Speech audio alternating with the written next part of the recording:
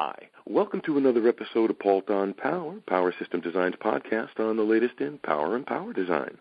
I'm your host, Alex Palt, and today I've got Basil Nasri.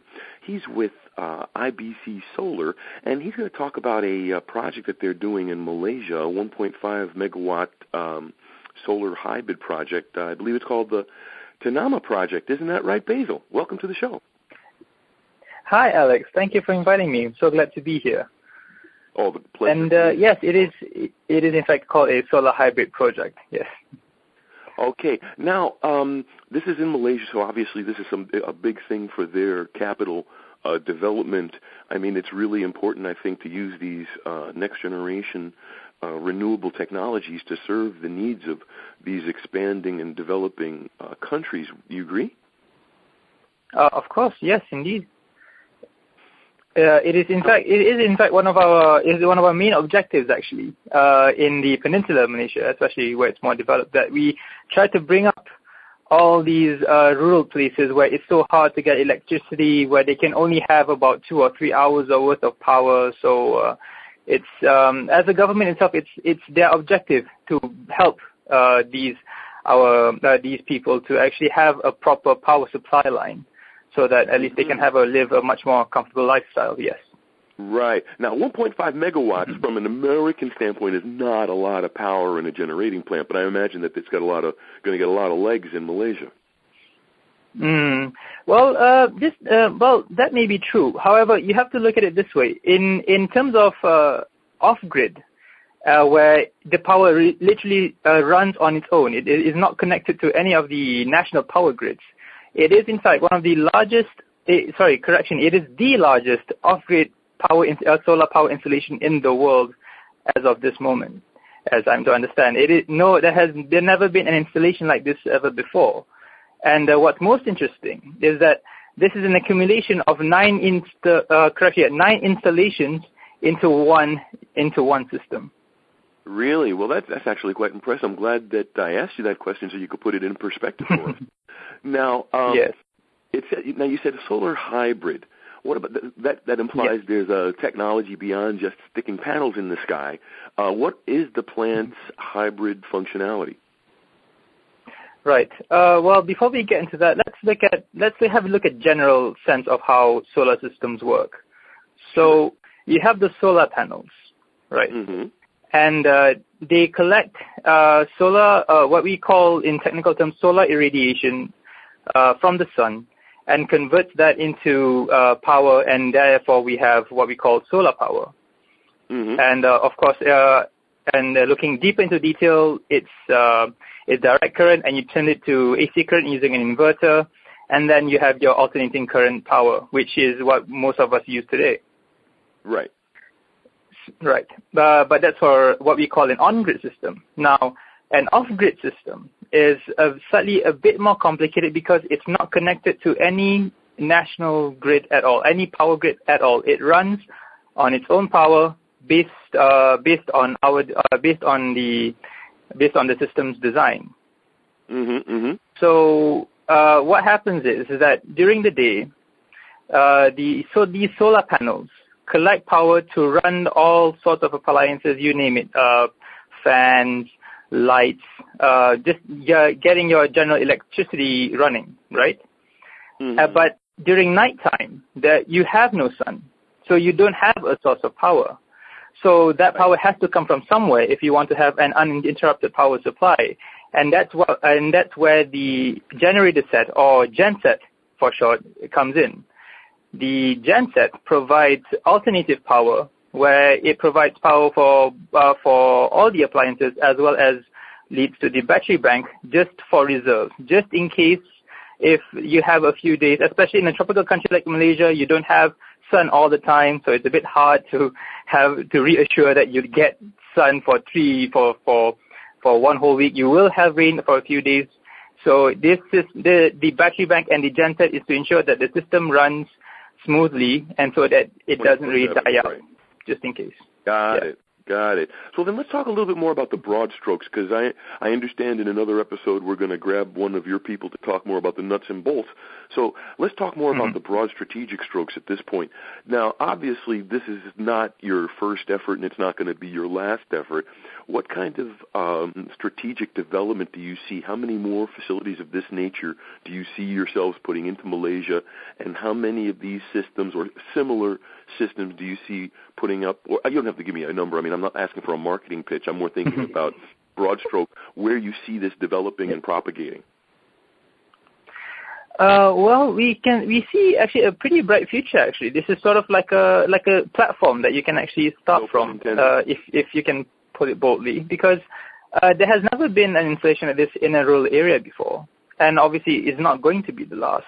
And for places where for rural places, for residential areas where it's so hard to get electricity, especially in the eastern side of Malaysia, it actually sets a benchmark, if you may put it, for future installation. So it sets quite a bright future on it, if in my personal opinion, actually, in any way. Got it. Well, actually, and I agree with you completely. I think that what a lot of people overlook, because we're so busy fighting oil wars in the United States over who gets to provide power, we forget completely the leapfrog aspect of renewable energy, naturally harvested energy, because as you point out, you could throw it up in the middle of nowhere. There's no oil has to be trucked in. In the case of the genset, maybe might be some backup functionality there, but the bottom line is that the primary energy source, as you point out, is independent. It's free of the grid. You can enable and empower remote communities, and I think that's a very powerful thing. No pun intended again. That's a powerful thing. And also, Alex, if I may add on as well, it's actually more. It has an economical benefit. If I may add on, is because a bit of backstory behind this installation is that over approximately 3,000 inhabitants of these areas that we've powered up before we came in, before this installation was done, is that the price of oil they had smaller generators, gensets to help power their appliances, but they could only get it for about 2 or 3 hours in one day. And to top that off, the cost of running those generators were so for them, it's extremely expensive. So, and to only they get 2 or 3 hours a day, it would be very difficult for them. And what this system does is that you have an uninterrupted power supply running 24 hours non-stop, and it is much more economically viable because you do not spend so much to get the same amount of power. So at the end of the day, we actually this installation does help the economical scale in some way. Right. Now, IBC Solar is a technical company. Do you provide infrastructure support or some advice? I mean, do you just drop this plant in the middle of this guy's country and say, okay, here you go, have a nice day? Or do you actually work with the local municipalities and say, okay, let's put the power lines here, let's make sure we have the roads in the right place so that we don't put this plant in the wrong place and screw up traffic patterns for the entire region or something? What kind of planning with the community? Of course. Man, oh boy, if we did that, we'd be in a lot of trouble. That's my thought. It's not like it's not like a washing machine that someone orders. You can just drop it off at the front door and say, "Here you go." Yeah, of course not, because it has to be more thought. You have to think of it more than that. I mean, because there's so many factors that come into play when you're trying to install and design a system. You can't just simply, all right, there's a system, I'm going to put it there, I'm done. No. You're asking a one-way ticket to Lord knows where, my friend. That's not what we do in IBC Solar. No, of course not. We as a technical company and also as a systems provider, or as we like to call ourselves, systems integrator, is that we work with other entities, local governments, other suppliers, and we help along. We communicate. We work together to achieve this a desired installation. So we don't just simply go in guns blazing and we just go, all right, I'm just going to do what I want to do. No, of course not. Right. Because I'm going to slap 1.5 megawatts here and that's it. Yeah. That's not how the way it's supposed to go. But yes. So you have engineers come in. You have what level of participation do you have? Like actual land team, surveyors, and social people come in, and engineers, or you just send engineers who are just very open-minded? Right. Well, that's the interesting part where it comes in actually, because in this installation, we aren't the only ones responsible for building it, because our role in IBC Solar in Malaysia for this project, our role was to provide the components for the solar system and install the system. However, there were a few other entities as well. For instance, you have civil works, because there was some land that had to be developed to support the system. There had to be roads that had to be built for easy transportation of components and resources. There were also logistics that had to be answered. And oh boy, can I tell you a lot about, as I was told, that logistics-wise, that was the major issue. Because you tell me, for this Basil, installation... If I may jump in, Basil, could you tell me go on. One of the most interesting things that you encountered in the infrastructure problems in Malaysia? Was anything humorous, or was it all just a pain in the neck? Well, it depends on how you look at it, actually. You can look at the pain in the neck, but at the end of the day, if you achieve what you did, then you kind of feel good about it, don't you?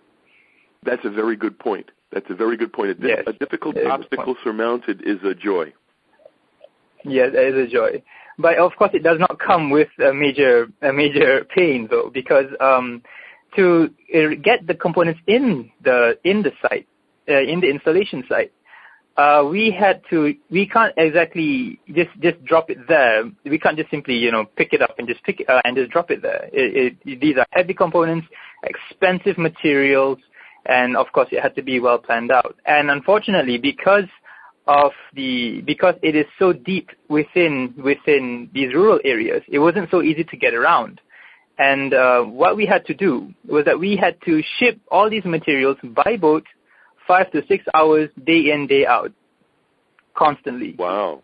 And that was the real strain. We couldn't do much, because that was our limitation. We had no choice but to go with this solution. We had to ship them. And these aren't big ships, because even then, because these rivers,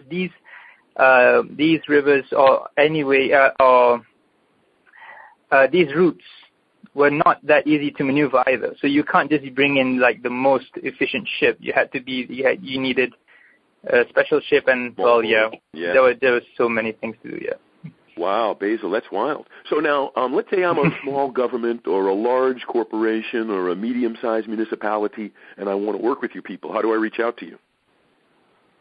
Well, can't really comment on that, but usually you can reach the government municipality, because this project itself was actually mooted by the Ministry of Rural Development of Malaysia. Right. They were the original. Let's say I want to get involved with IBC. Where do I go at IBC to find out what I need, who I need to talk to? Do I just go to the website? Is there a special page for these projects? Oh, you can just, as far as I'm concerned, you can just give us a call. You can just contact us by email. We will always answer you with whatever inquiries you have. If you want to get involved with us, just drop us an email, or just drop us a message, or give me a call. Okay, and what is your website? There is a website, yes. We are an international, Alex, sorry. We are an international organization. We have a few subsidiaries here and there, and we've been around for quite a bit of time. We've been around for 30 years in total as a group. And you can easily contact us. We have websites, we have emails, we have phone numbers you can contact us with. So it's not really a big issue. No problem. And so, Basil, are there any final thoughts you wanted to leave our audience with before we closed out the episode? Nothing much really. But as far as solar goes, I'd just like to say that with recent changes in economy and whatever else is out there. We, as human beings, we have to be open to new possibilities and to new opportunities. And as of right now, I believe that renewable energy can lead the way. And, then that's why we are here. That's why IBC is here, changing the world with compelling ideas. There you go, Basil. Thank you very much. I really appreciate you taking the time to talk to us today about this project because, well, as you point out, this is a way to empower these remote communities to raise up these developing countries and provide those people with a really enhanced way of life. I think it's something commendable from both a personal and humanity as well as a technical situation. Mm-hmm. Well, thank you so much for that, Alex. And thank you for giving me this opportunity to at least share my thoughts and share my thoughts on this project, as well as solar power in general. There you go. And thank you again. And I'd like to thank the audience for taking the time to be with us. We wouldn't be here without you. Tell your friends. This is Alex Palt for Palt on Power. Have a great day.